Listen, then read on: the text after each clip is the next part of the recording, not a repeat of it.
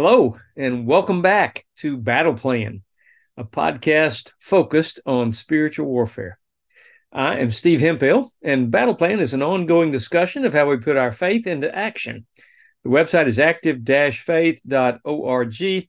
My email, and I'd love to hear from you, is stevehemphill1@me.com. Last time we had episode number 200. That is amazing that we've already gotten to 200 episodes. I hope they've been a blessing to your lives.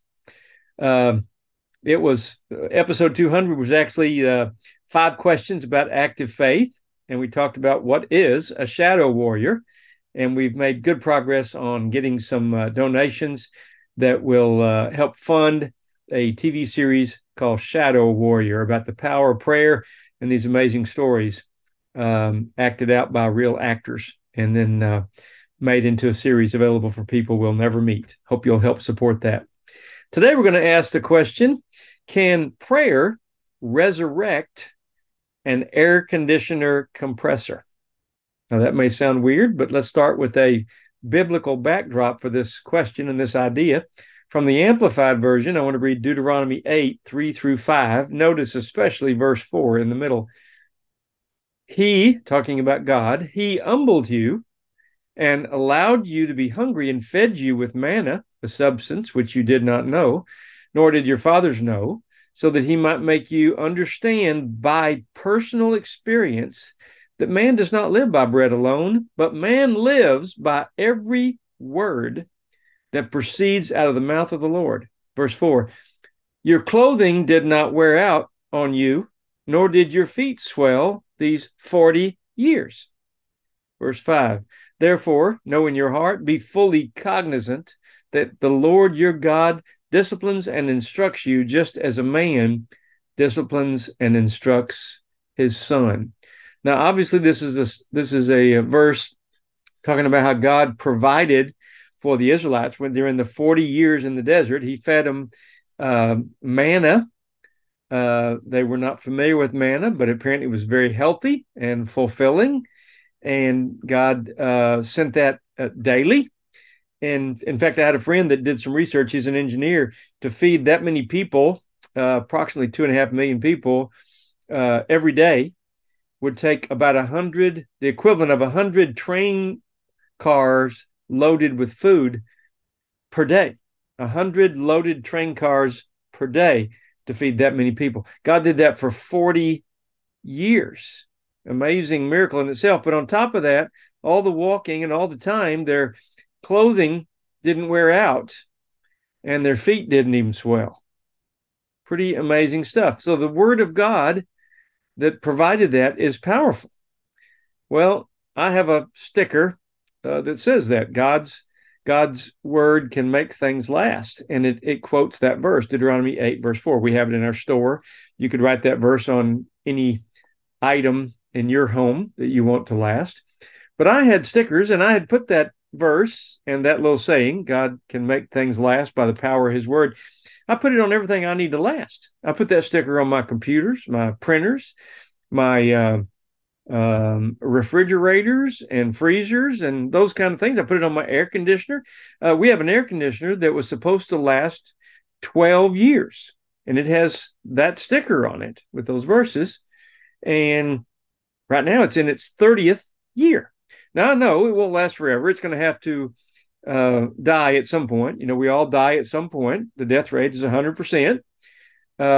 It's just a matter of how and when. So I know it's not going to last forever, but I just was putting on there on my items that I need to last because I'm trying to cut my costs and show that God's word is still powerful. And so it's amazing that this air conditioner is still there after 40 years.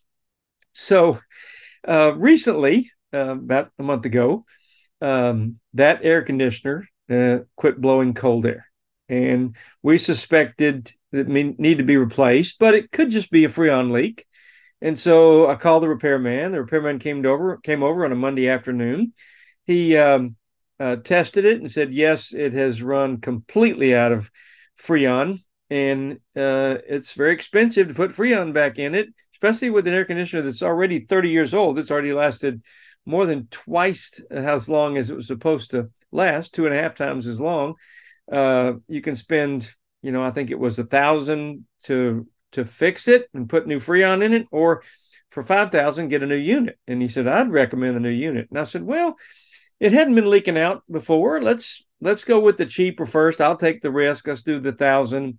And he said, fine. So it was a hot day. He went and got the hose and cooled the compressor off, and then hooked it up and started to load the Freon in it. And it takes a few minutes for that to load. It just got a little bit of the Freon in it, and the electrical part of the controller of that compressor quit working.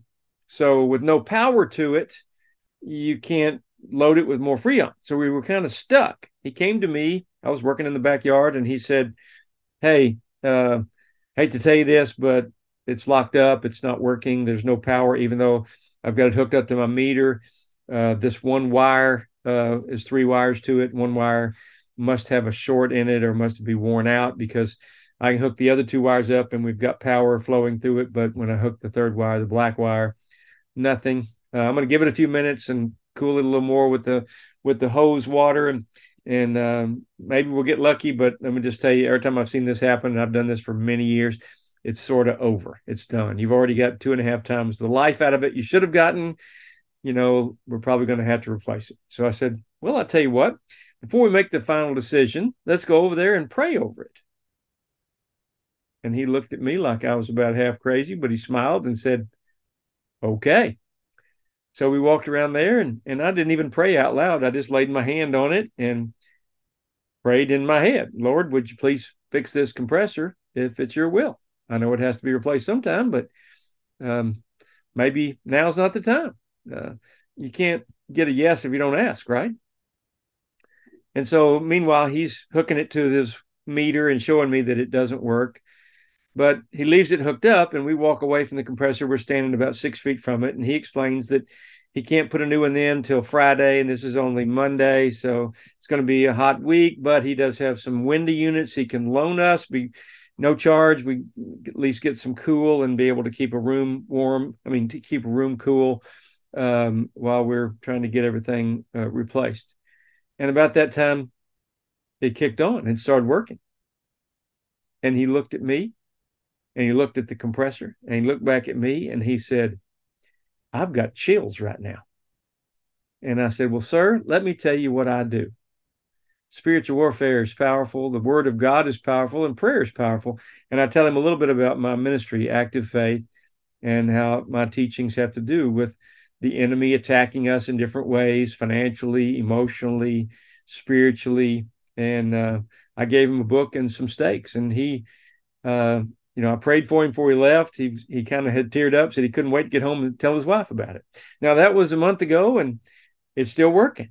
Now, it may quit tomorrow, but I think God is even more excited to show his power when people are watching that may not have much faith in prayer or have much faith in his word.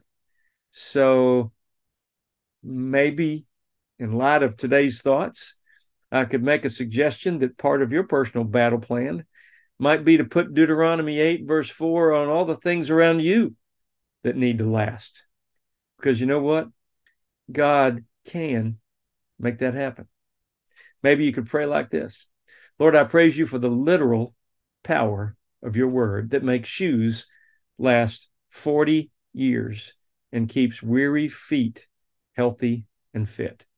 Let that same power surround me today and every day.